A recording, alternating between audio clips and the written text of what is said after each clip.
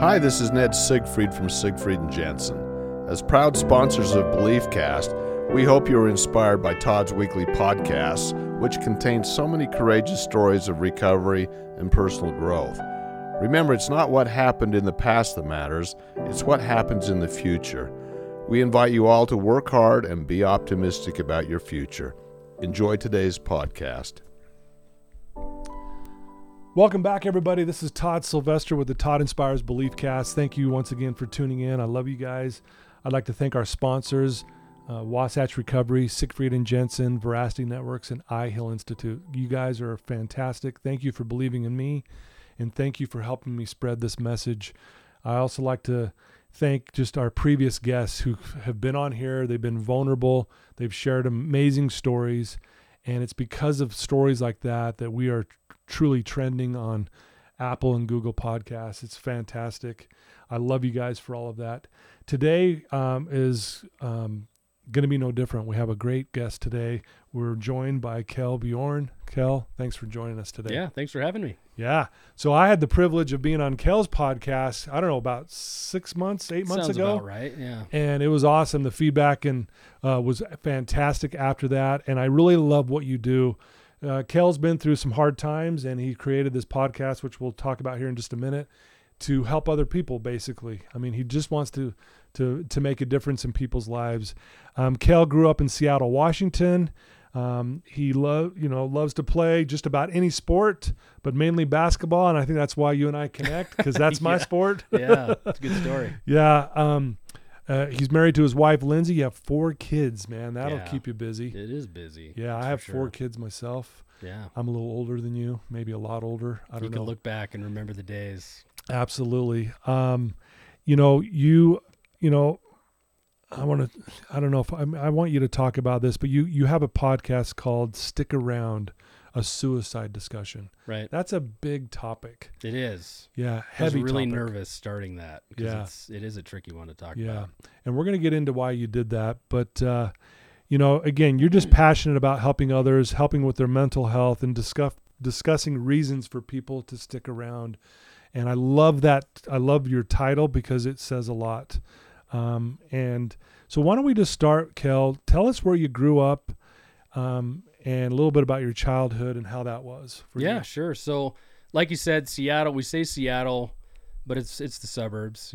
Yeah. We live in Utah now, so I say Seattle, but it was more between Seattle and Tacoma, and a town called Auburn, Federal Way area. Okay. So my parents still live there. I've got a brother back there. We lived in Puyallup most recently a couple years ago.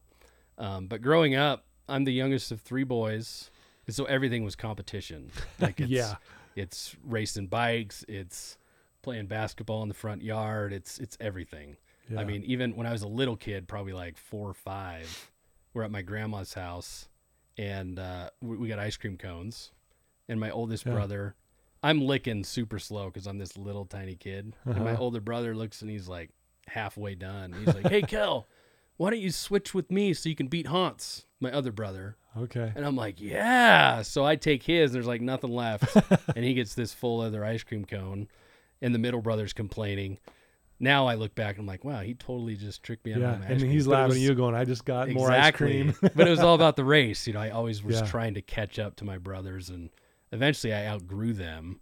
But I just remember looking back, it was always playing ball, football, everything with my older brothers, and just really developed a lot of competitiveness because of that. And sure, I think a lot of it led to kind of really high expectations for myself that might not have even really been there from other people. Yeah. But kind of the youngest, you're trying to catch up and fit in. And some of that too, I look back now, and I don't know if other people that are the youngest child relate to this, but I feel like making decisions is still really difficult for me because I didn't really have to make decisions. It was like, oh, he just tags along. Like whatever we're doing, we're doing. Yeah. I'm not picking the movie. I'm not picking what's for dinner. I'm just kind of along for the ride. And then you grow up as an adult, and it's like, no, you need to pay your mortgage and pick a job and pick a career. And that's interesting you say that. I think a lot of the youngest could probably relate with that, because you're right. You just tag along. Yeah. Oh, because the oldest kids are like, yeah, here's what we're doing today. Yeah. Or we're playing basketball now, or no, we're going to race bikes. Oh, okay. Is that what we're doing? Yeah. I'm in. You're just totally Yeah. tagging along everywhere you go. Was I your- think. Oh, go ahead. I was going to say, well, your childhood, was that a challenge for you though, or did you feel bad about that in any way, or was it just like, no, it was good, it's just what I did? Looking back, like at the time, no. I mean, I for sure had an awesome childhood. Like we lived in a pretty decent sized yard, tons of trees, like tons of neighborhood kids to play with. I mean, in summer it was like, this week we're playing football, this week we're playing baseball, now we're playing basketball, now we're going to ride our bikes to the lake and try to go fishing with some fishing line that we found. Like it was just an awesome place to grow up. Like That's great, cool. fond memories, awesome parents. So I have no complaints looking back on like how it was. Yeah. But there's things I look back on and like the way I am now and realize, oh, like I think maybe that led into that. Like we get into my depression story. It all kind of starts in college. Right. And maybe we don't need to go into that quite yet, but part of it was seeing my oldest brother goes to college and it's like construction management. That's me. And that's what he's doing to this day. And he's doing great. You know? Second brother goes through optometry. Like that's my thing. I'm going to do it. And that's what he does today. And me, it's kind of like, I have no idea. Yeah. No one's making this decision for me for the first time in my whole life. And I'm going to do business management because that's what you do if you have no idea what you want to do. I laugh because that's what I eventually went into is business management. I thought, well, it's very broad and I can use it anywhere. Yeah. So I mean, the last 10 years, I've had 4 or 5 different industries. Right. You know, from windshields to investments to mortgages to the tech world. Yeah. So I've bounced around ever since. So I do want to get into the depression part of where you started struggling with that. But before that, before college, it sounds like everything is, I know life isn't always perfect. Oh, yeah. But overall, everything was good, at least from your perspective as a kid. Yeah, totally. I mean, I don't have any like lasting scars from my childhood or anything. I mean, there's some little things that I can look back, experiences in particular with sports in general, competitiveness and stuff. But I don't know, just how I react to different coaches and whatnot that I think I still think back on these days. I mean, for example, one of the people I still look up to in my life was my high school basketball coach. Was just awesome. I just love that guy to this day. But it's interesting looking back on it because as a sophomore, this guy's brand new. I come in, I didn't even want to play because freshman year was kind of boring. I sat the bench a lot, wasn't really getting much playing time. I didn't really like the coach. Yeah. But I'm like, oh, I'll go to tryouts. So I go to tryouts and they pull everyone in one by one. And they're like, here's the team you're going to play JV or you're going to play on this team or whatever. And the coach is like, you are talent-wise, you should be starting 5 on varsity, like right now. Right. But you don't want to be here. And there's like no heart. But you have like all the potential in the world. So I'm going to put you on JV and we'll see what happens. And I'm like, what? Like Did you agree with that assessment at the time? No, I did not see myself as that guy. Right. It was like, I played basketball my whole life. I might as well do this. Yeah. But I didn't think I was like super good. So then halfway through the season, I'm still on JV. And he pulls me over at halftime in one of the games and was like, what are you waiting for? Like, there's no one here that's going to stop you. Yeah. So then I blew it up in the second half and I played varsity the rest of the year.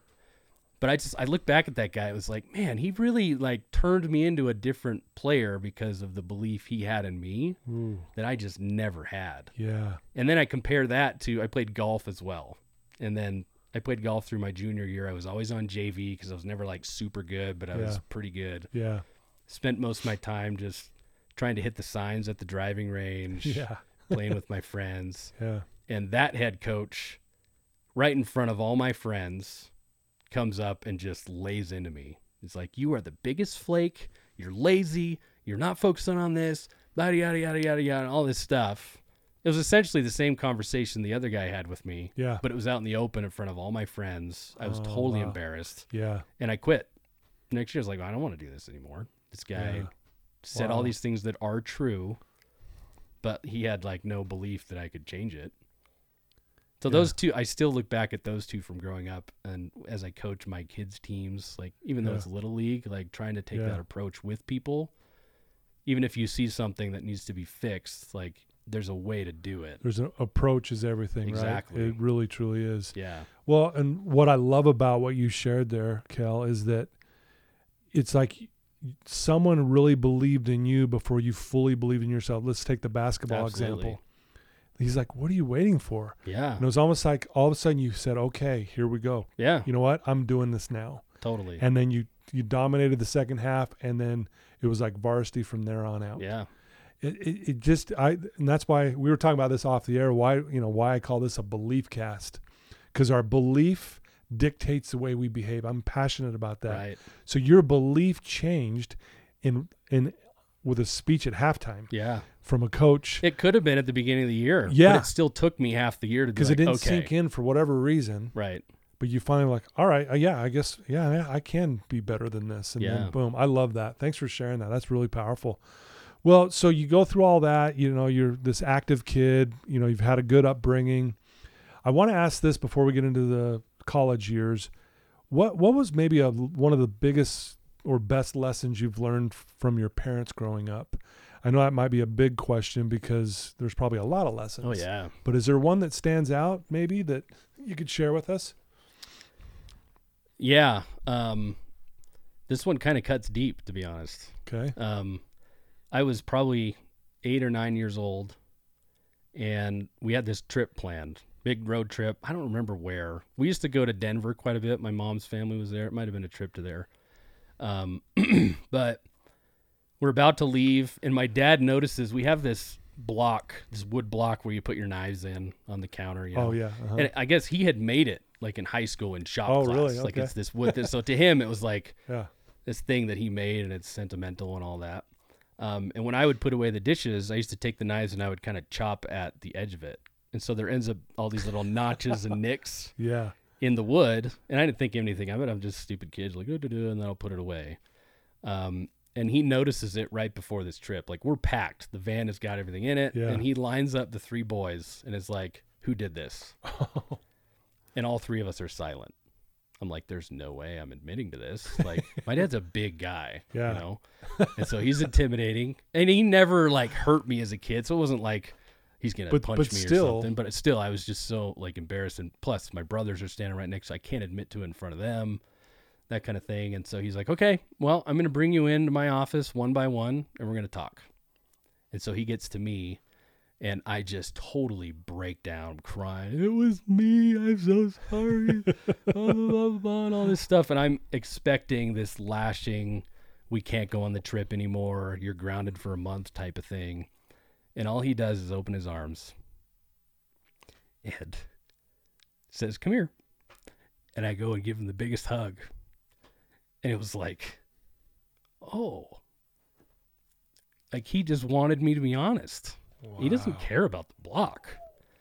But it was like, wow. I mean, I don't know if people are religious or not or whatnot, but for me, it was like my belief in God later in life. And when I make mistakes and I can, apologize for those and seek forgiveness, whether it's from a God or a being or for myself, like open your arms, like look at the moment rather than the item. And so he's like, can I tell your mom how honest you've been with me today? I was like, yeah. So that still just gets to me anytime I'm, looking at life and things that I might perceive as a big deal, and just picture my dad with his arms out. Wow. Like, it's all right. What a powerful lesson. That was a big moment. I mean, and you said a big moment. I'm so glad I asked that question because as you're telling the story, I'm picturing, because you said your dad's a big guy. And in my head, I'm envisioning like, boy, he's going to come down hard on this kid. What's going to happen? Yeah. And I love what you said. He just wanted you to be honest. Yeah. I see this a lot in what I do in recovery. I always tell my clients, number one thing, be honest. You'll never relapse if you're honest. Yeah. And how powerful and important we say it a lot. I'll be honest. Okay, yeah, be honest. But like really be honest. Right. yep, it was me, or yep, I screwed up. I made that mistake. That's my bad. Yeah. You know, wow. The funny part of that though is like, so we end up in the car, and my brothers, of course, are like, "Who did it? It was Kel. It was Kel. I know it was Kel." And I'm like, "No, it wasn't." So I denied it again. Yeah. in front of You know them. your brother's hounding Exactly. on you. Yeah. Yeah. Wow, It's what a pretty great crazy. story. Well, thank you for sharing that. You know, you mentioned earlier, you know, when you got to college, you started struggling with depression. And so just walk us through that and kind of what was going on and what that led to. Yeah. So I'm probably halfway through college at this point, Mhm. and a lot of that still is like, what am I gonna do? Like, I'm taking all these accounting classes that I hate and you know, stuff like that, just Right. trying to get through. I mean, Yeah. I was in high school, like I passed everything. I was never like flunking out, but I wasn't like the straight A kid. Just super distracted. Just wanted to play basketball, really.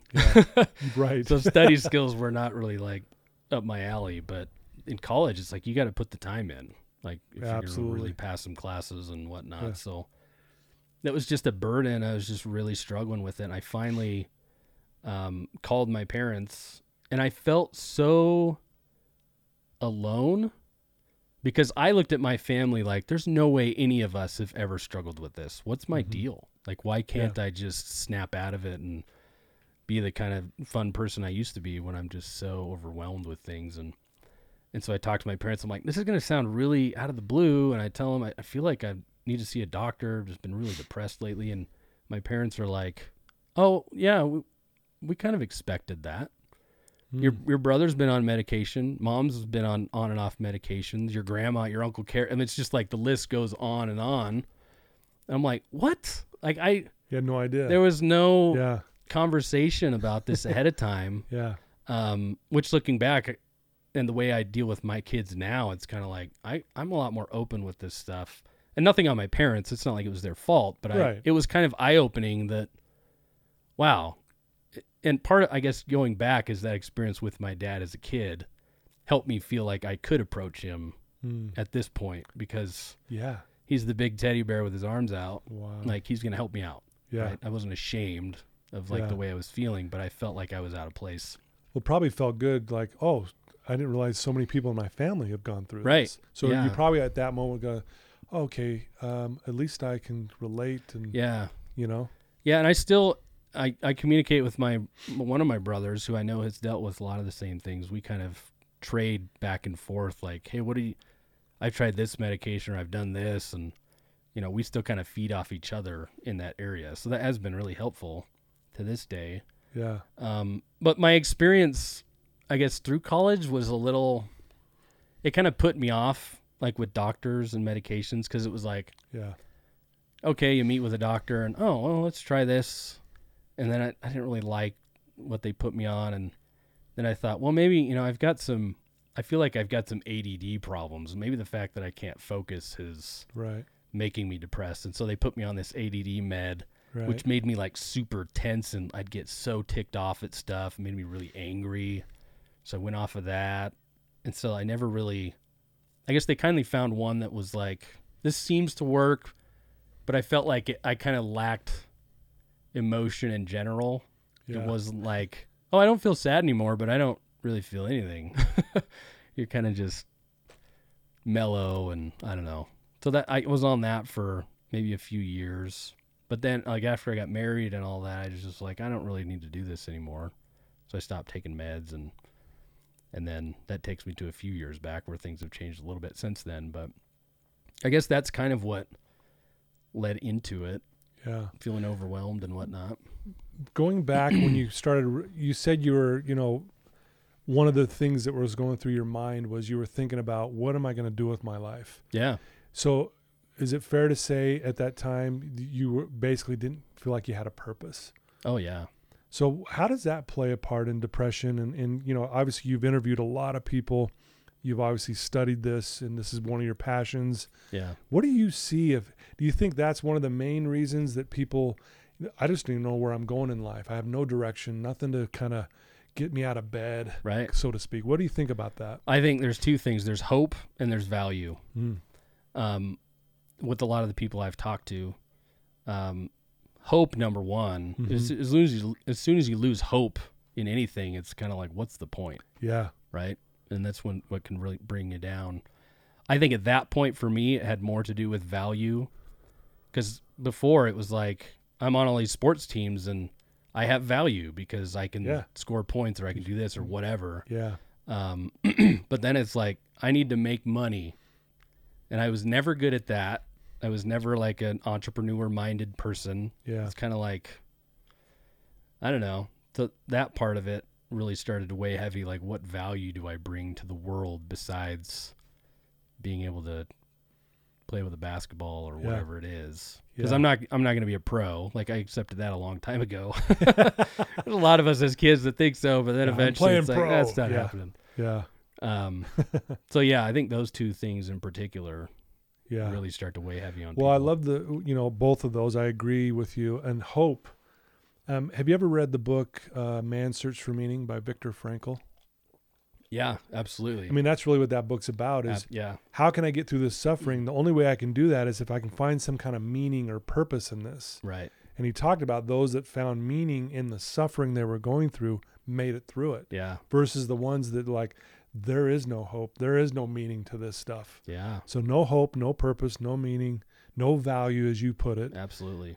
Well said. And I think people listen to this right now. I mean, like, if I could, I work with a lot of clients, and one of the number one things is they don't know their purpose in life, and they've been addicted to drugs and alcohol, and they've been blowing up their lives, and they're like, I don't know what my purpose is. Yeah. I want to hear your thoughts on this. I think if we simplify it, you tell me what your thoughts are. You can disagree. Yeah.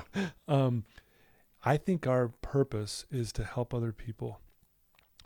Now, and then we get to choose. Well, how do you want to do that? You do a podcast, and you're passionate about helping people with depression and overcoming suicidal thoughts and things like that. Stick around kind of thing, right? Yeah. That's your passion, right? But you're helping others. And I really believe, think about it. I really believe that that's our purpose, is to help other people. Now, it's very simplistic. What do you think of that?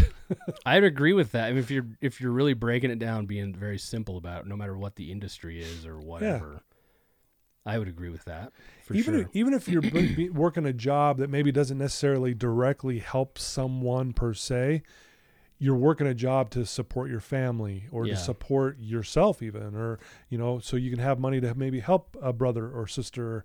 I think if we can see it that way is, you're here to help other people. How can you do that now?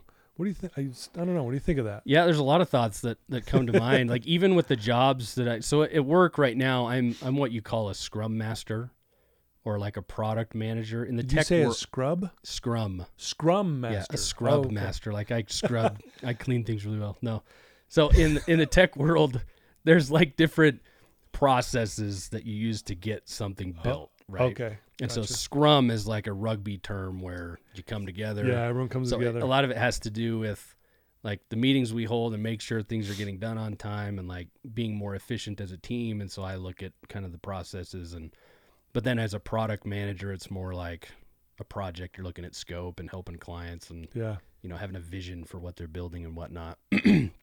But at the company I was at before, I started feeling like my purpose at work was to help other people in the mental health aspect before COVID even hit. Like, it's because a lot of these guys are developers. They love to be in the dark. They love to just code all day and not talk to a human. I mean, not all of them, but there's some like that. Sure. And I would have one-on-ones meetings with these people every other week. And so I would use those sessions to be like, gotcha, to really open up with my own issues and struggles. And I felt like the more open I was with some of those guys I was working with, it was like, wow, like I can totally relate with you. And then they would trust me more as like a manager of whatever. Okay. Yeah. And so even in a work aspect, me opening up about my life and struggles I've had trying to help other people, like that's when I feel the best. Yeah. Like, I mean, truly, right? Yeah. I mean, I ended up starting an internal company podcast.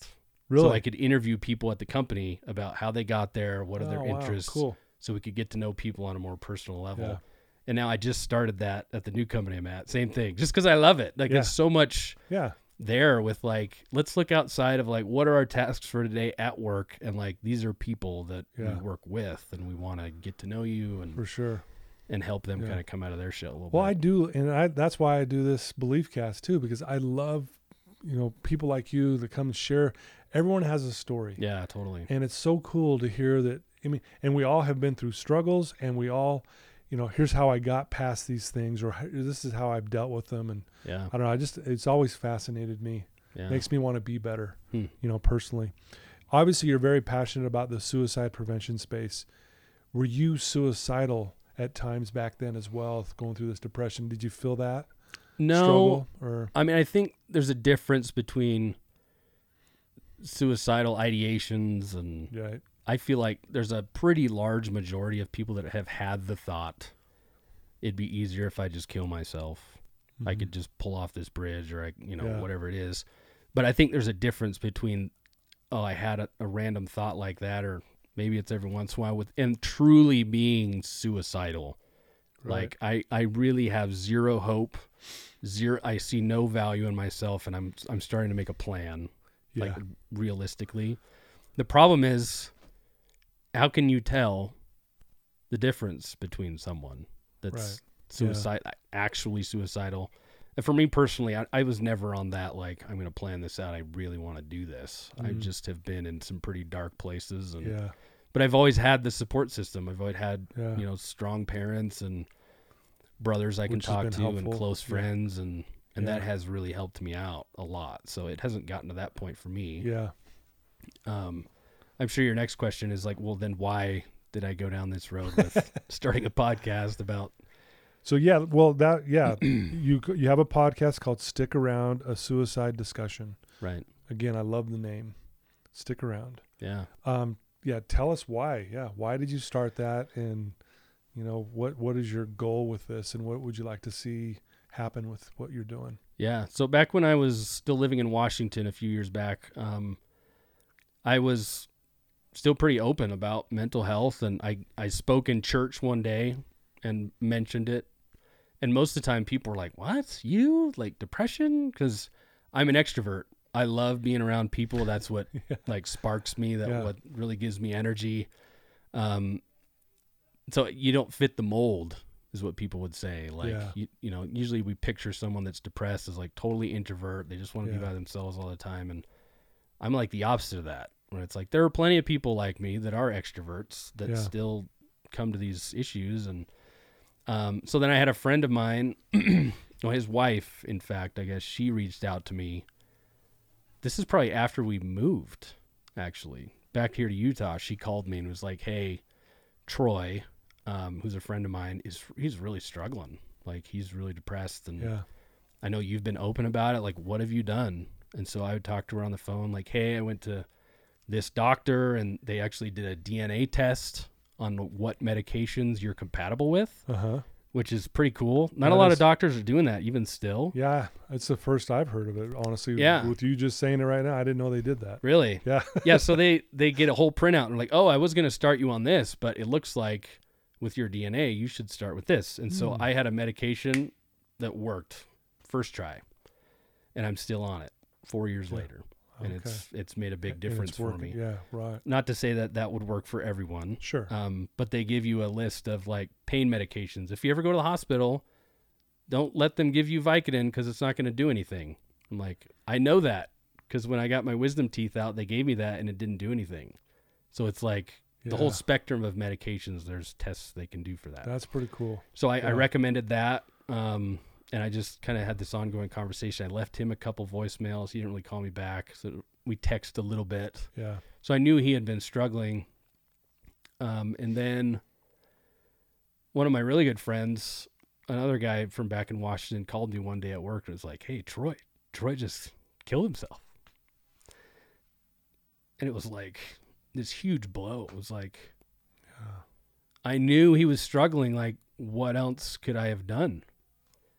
And that's the immediate thought, is the guilt. For sure. And I can't imagine. Well, I've talked to his wife since then, and the guilt that she and the family feel is like, oh, we and she tried everything, like talked to everybody and tried all these doctors and all that kind of stuff. And the timing of it was interesting. A week before that, I had been to a course at work. I'm in this huge office building downtown, and they're like, hey, there's a suicide awareness class that we're having this speaker come to for people that have had friends die by suicide. It's like a support group almost. And Yeah. I felt like I was already kind of getting into that space with people I worked with and communicating and helping other people with mental health. So I was like, I should go to that. Yeah. So I show up and there's like 6 people there for the whole building of hundreds and really? hundreds of people. And I thought, Yeah. this isn't enough. Like, Yeah. why aren't we Right. talking about this more? Right. I've never lost someone close to me by suicide, but I'm here. And then a week later is when he died. It's like, oh my wow. gosh. Like, I think that meeting in particular is what really sparked it. And then him taking his life was like, Yeah. I got to get involved here. I'm a person that's been down that road enough, Yeah. but am outgoing enough to have conversations with people. Yeah. I almost felt like it was like a duty. Like, Yeah. I got to start talking to people. So I interviewed, the very first episode in my podcast is the guy that trained at that class at the building. Okay. Wow. Yeah, That's he's great. kind of along the lines of you. He works with addicts and he's dealt with people that have left him voicemails then while he's sleeping that they're going to kill themselves and then he Yeah. wakes up and they're gone. It's like Yeah. he's really had some I've had some of those actually. difficult Yep. experiences Yep. and great story from him. But Wow. so that's how it all started. The funny thing, I had a microphone, I had all this stuff because like 8 years before, I wanted to start a podcast on beatboxing of all things. Oh, wow. That's random. So random. But like in high school, it's like all we did to and from games, and in college, I did all these beatbox competitions and performances and stuff. It was like my thing. So I was like, I should do a podcast on that. So I had all this stuff, and then I never actually did anything. We just kept having more kids. I was like, I don't have time for this. I love it. But the interesting thing with it, I guess, is like I enjoyed beatboxing and whatnot, but there was no real passion behind it. So I never actually started it. Okay.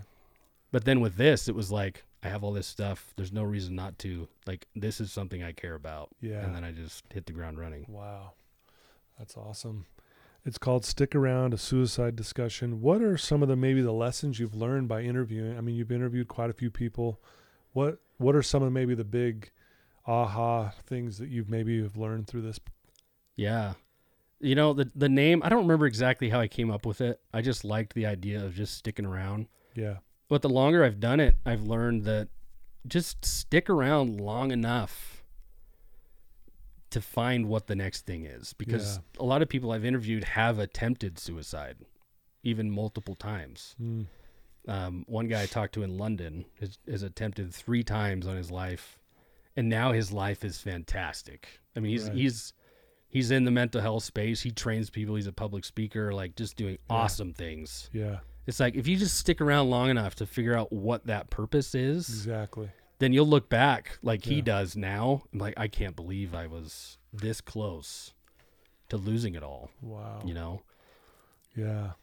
That is I love that, and I love the concept that you're doing. You know, what are your goals and plans with this moving forward? You just want to continue to just build more awareness, and do you have other things that you want to maybe open up to? I don't know. At this point, I just kind of do it because I feel it actually helps me quite a bit. Yeah. I come out of those interviews just on cloud 9. I feel great about just learning from other people. For sure. I've never been like, I want to make a business out of this or anything. It's just, I have a day job. It's just something that I feel is important. One of the other things that I do want to bring up from some of these lessons is, there's actually a course that Yale puts out. It's free. It's online. But there's a professor there that did this class years ago. It's called The Science of Well-Being. Wow. And and they decided it was the most attended class in like the university's history. All of a sudden, everybody wanted to take it because it was so good. So I took that online, and really you're just watching videos of her in class and their conversations. Sure. You don't have to like turn in papers or anything like that. But right. That's why I was the most popular. No, oh, I don't have to turn in papers. I'm in. Exactly. Yeah. It's perfect. But some of the lessons I learned from that, and I keep thinking I should reach out to her and try to get her on the podcast, but absolutely, she goes over tons of studies of people and their happiness and whatnot. And a couple of my favorite things she talks about is savoring, kind of coupled with gratitude. We hear about gratitude a lot. Yeah. These days, everyone's always like, oh, meditate, be grateful, mindfulness, which is great. Yeah. But I've never really resonated with it that much. I try to be grateful. You know, I know I have a good life, and but she talks about savoring. And I think of food, obviously, like, oh, savor some ice cream or something really good. Yeah. But she talks about do something you know you love and allow yourself to enjoy it. Like, just focus on that thing instead of, okay, once I'm done with this, I have to go to this. I got to drop my kid off. I got to finish this thing at work. I got, you know, we're always looking to the next thing. Yep. A lot of people talk about being in the moment, and this is exactly that. So after that lesson, I thought, okay, well, I'm going golfing. I like to golf, and I always get so mad at myself when I golf. Like, I don't like who I am as a golfer. Many people don't. Yeah, it's a really frustrating game. But I went into it, and I thought, okay, I always end up shooting right around the same score. I don't really expect to be much better. So I'm just going to savor the good shots today. And so I have like a perfect drive. I chip in off the green once, you know, I have some that go out of bounds, whatever, like I usually do. But when I walked to my car at the end, it was like, yep, same score as always. But I felt so much better. Yeah. It was like, this was really fun and enjoyable. It was a nice day. And just allowing myself to savor the good parts of what I enjoy about that game, it just made all the difference. Love that. It's crazy. Boy, what great advice too. I mean, you know, as you're saying that, I'm a golfer, but I might golf 2 or 3 times a year. Yeah. If that's that. about where I'm at. And I'm always the same score. I mean, yeah. And my wife will say, "Hey, how'd you play?" I go, "I birdied 1 hole." Yeah. Great. And I quadrupled 17 of them, yeah. right? But no, yeah, I'll be like, "Yep, I birdied 1 hole." Yeah. That birdie will bring me back. Yeah. You know, and so, yeah, I think that's very, very good way of saying it. Savor it. Yeah. I love that. I mean, obviously with kids, I got 4 kids, 10 and under, so they're young. Yeah. And there's a lot of frustrating moments. Yeah. But I mean, I look back at some of the pictures now of when my oldest was 4 or whatever. Like, man, I didn't really savor that time. I know. So I try now with my 4-year-old, but like just really look at him and spend some time and like just savor the fact that he wants to run up and hug me. And I'm like Superman to him still. Exactly. Because that's going to be gone pretty soon. Well, you know how you hear that all the time. Hey, time's going to fly. Yeah. Well, take it from me. My youngest is 21 now. I have 4 kids too. My youngest is 21. Jeez. They're all out of the house. Yeah. And now, obviously, looking back, I can go, it went like a drop in it was gone. Yeah. And so you're right. I think that's very important. Savor the moments with our kids. And I'm going to go back to what your dad did with you about when you ruined his chopping block thing or his knife holder, all the knives. And in that moment, it was almost like your dad was savoring the moment to see you be honest and teach you something so powerful. I mean, wow. That really still is standing out in my head with when you said that, you know? Yeah. I think when he turned 60, we all kind of had a birthday party and went around sharing memories of Dad, you know, and I shared that. It might have been the only time that I brought it up since then. I mean, it's been 20, 30 years at that point. And, I mean, I don't remember his reaction to that, but as a parent, you look back and you hope you did things right. Yeah. But I think it's important for us, to the parents, to let them know, hey, you did a good job. Did a good job. Yeah. Yeah. Wow. Well, let me ask you this question. If there's someone listening to you right now, Kel, who is in that dark space, that hopeless space. You've already given us some really good advice, but if there's one particular person right now who needs to hear something from you right now, what would you tell them? What would you tell that person who's in that space? I would say, don't assume that nobody cares. You know, everyone's got a busy life, and don't assume that they don't understand either. I've had so many situations, whether it's speaking somewhere or sharing a thought with somebody, people come out of the woodwork like, oh my gosh, like I can relate, you know? And then you have a conversation that's human. It's like, I see you as a human and I get it. Yeah. And I think so many times, like when someone's depressed, suicidal, I'm the only one. Nobody gets it. Yeah. And I'll tell you, there are so many people that get it. Yeah. I've interviewed people in Africa, Australia, London, all over the world. Yeah. And it's like, you put religion, politics aside, we're all the same. Yep. It's a bunch of humans Yeah. that are trying to make So it true. look like we're living the best life ever on social media. Yeah. But deep down, like just about everyone you talk to. I just talked to a guy in my neighborhood a few weeks ago who's an older guy. He's got grandkids and, you know, he's probably retiring soon. And he's like, man, I used to be so positive. And now I'm just not. And if I hadn't spoken up about my own struggles, like there's no way I'd know that about him, you know? Yeah. See him walking by, you wave in the neighborhood. But now I see him, it's like, hey, how are you doing? And we really connect. Yep. And I share with him that course at Yale, and I shared with him some other things like, Yeah. hey, go check this out. Let me know if Yeah. you have any questions. Love it. And so there's like people that you can count on when you Yeah. have those conversations. Yeah. And I don't know. I think another thing I would say is don't hide it. I think people really get good, especially people like me, extrovert type people, where I'll drop a joke, you know, joke about something. Oh yeah, he's good. He's still the same old Kel, but deep down I might be really struggling, Yeah. you know? And so I don't know, there's ways to look in and see if you can read somebody, but a lot of times you just got to come out and ask them, hey, I know you've struggled in the past. Yeah. I had someone tell me once, you know, when you go up to someone, hey, how you doing? Typically the first, I'm doing good. Fine. Yeah. But then when you go, no, how are you really doing? Yeah. Like even if you pulled them aside, hey, how are you really doing? Right.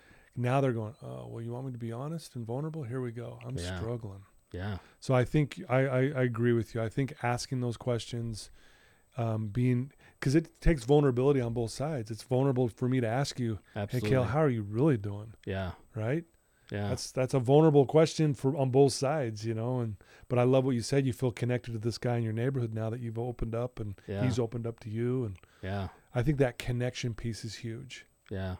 You know? Absolutely. So Yeah. definitely just ask for help. There are resources. There's Yeah. tons of people out there that, you know, have attempted or have lost someone to suicide. The most powerful people that I interview are mothers who have lost a child to suicide. I mean, they Yeah. are just out there full force, so much energy trying to prevent anybody from going through what they've gone through. Yeah. And it's a gal that I interviewed twice now, once last year and again this year, Leslie Wyrick. She's an episode I had just a little bit ago. She said something very powerful, that her son took his own life, and she has a friend whose son died in a car accident. Oh, And wow. she talked to her and was like, you know, the difference here is when someone sees you at the grocery store, they come up and they hug you and, can we bring you dinner? How are things going? We feel so bad. Yeah. But when people see her in the grocery store, they avert their eyes and they walk away because her son killed himself and they don't know how to approach her. They don't know what to say. Right. How do you say anything? Exactly. Yeah. It's like, it's taboo. We don't want to go there. But there's another encouragement I would send to your listeners. If you know someone that has lost someone to suicide,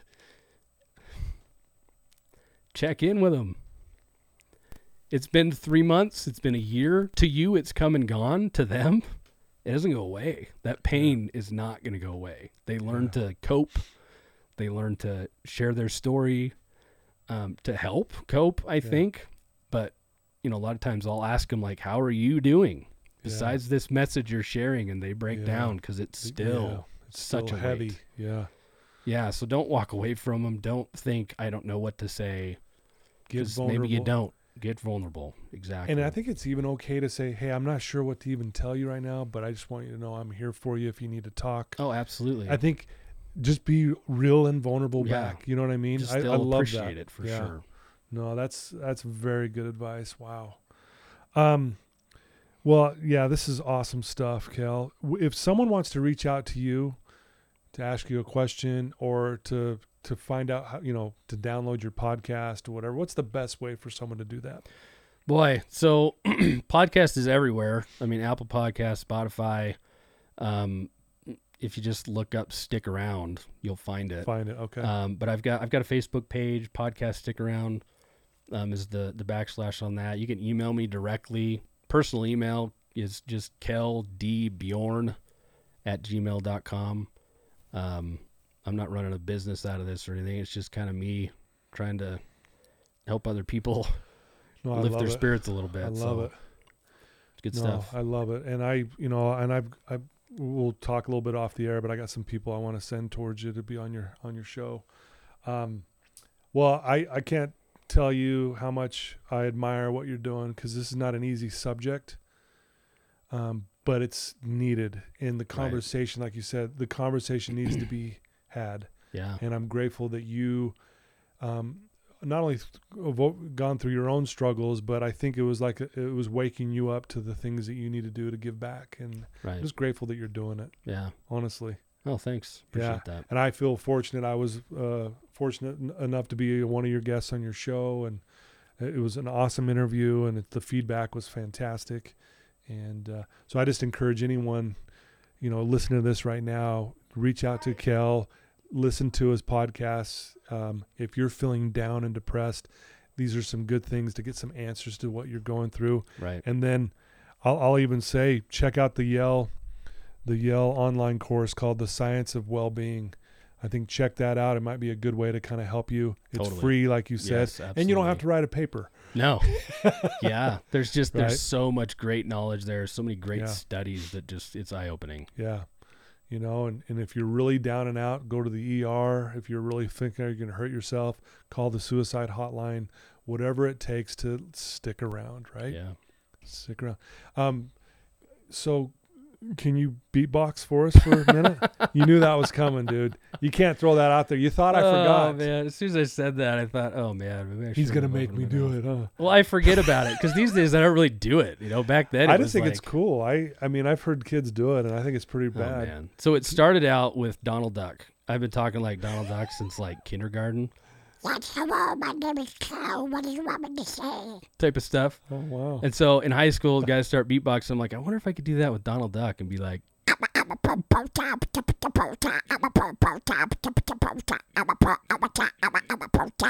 and people thought that was funny.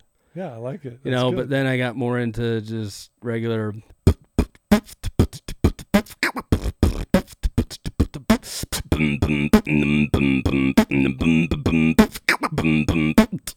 So stuff like that. Dang, that's good. Good job, dude. That's rad. I love that, dude. So of course now all my kids do this. Around that drives my wife crazy. Like, oh, stop making so much noise. They're but like, deep down, I'm why'd you tell them about that? That's my kid. No, that's really cool. Thanks for sharing that little talent you got there. No problem. That's really cool. Well, hey, thank you, Kel, seriously, for being on my show. It really means a lot to have you here in person. And again, I really admire and support what you're doing to help people, especially those who, maybe are thinking of not wanting to be here, and to, we want you to stick around. If you're listening to this right now, please stick around. Reach out to Kel. You can reach out to me. We're here to help you. Please check out his stuff. And if you can't get a hold of him, get a hold of me, and I will direct you to him. But we love you, and we want you to, find happiness again in your life and that kind of thing. So, Kel, thank you for your time. Yeah, appreciate it. It's been a pleasure. Well, there you go, guys. I told you it was going to be a great interview. Kel's fantastic. Kel Bjorn. Please check him out on Facebook. Stick around, and then look up his podcast on all the platforms out there. Stick around, A Suicide Discussion. I love you guys. Thanks for all your support. Again, thanks to our sponsors. It really means a lot that you believe in me to do this. And so I love you guys. Until next time. Thanks again, Kale.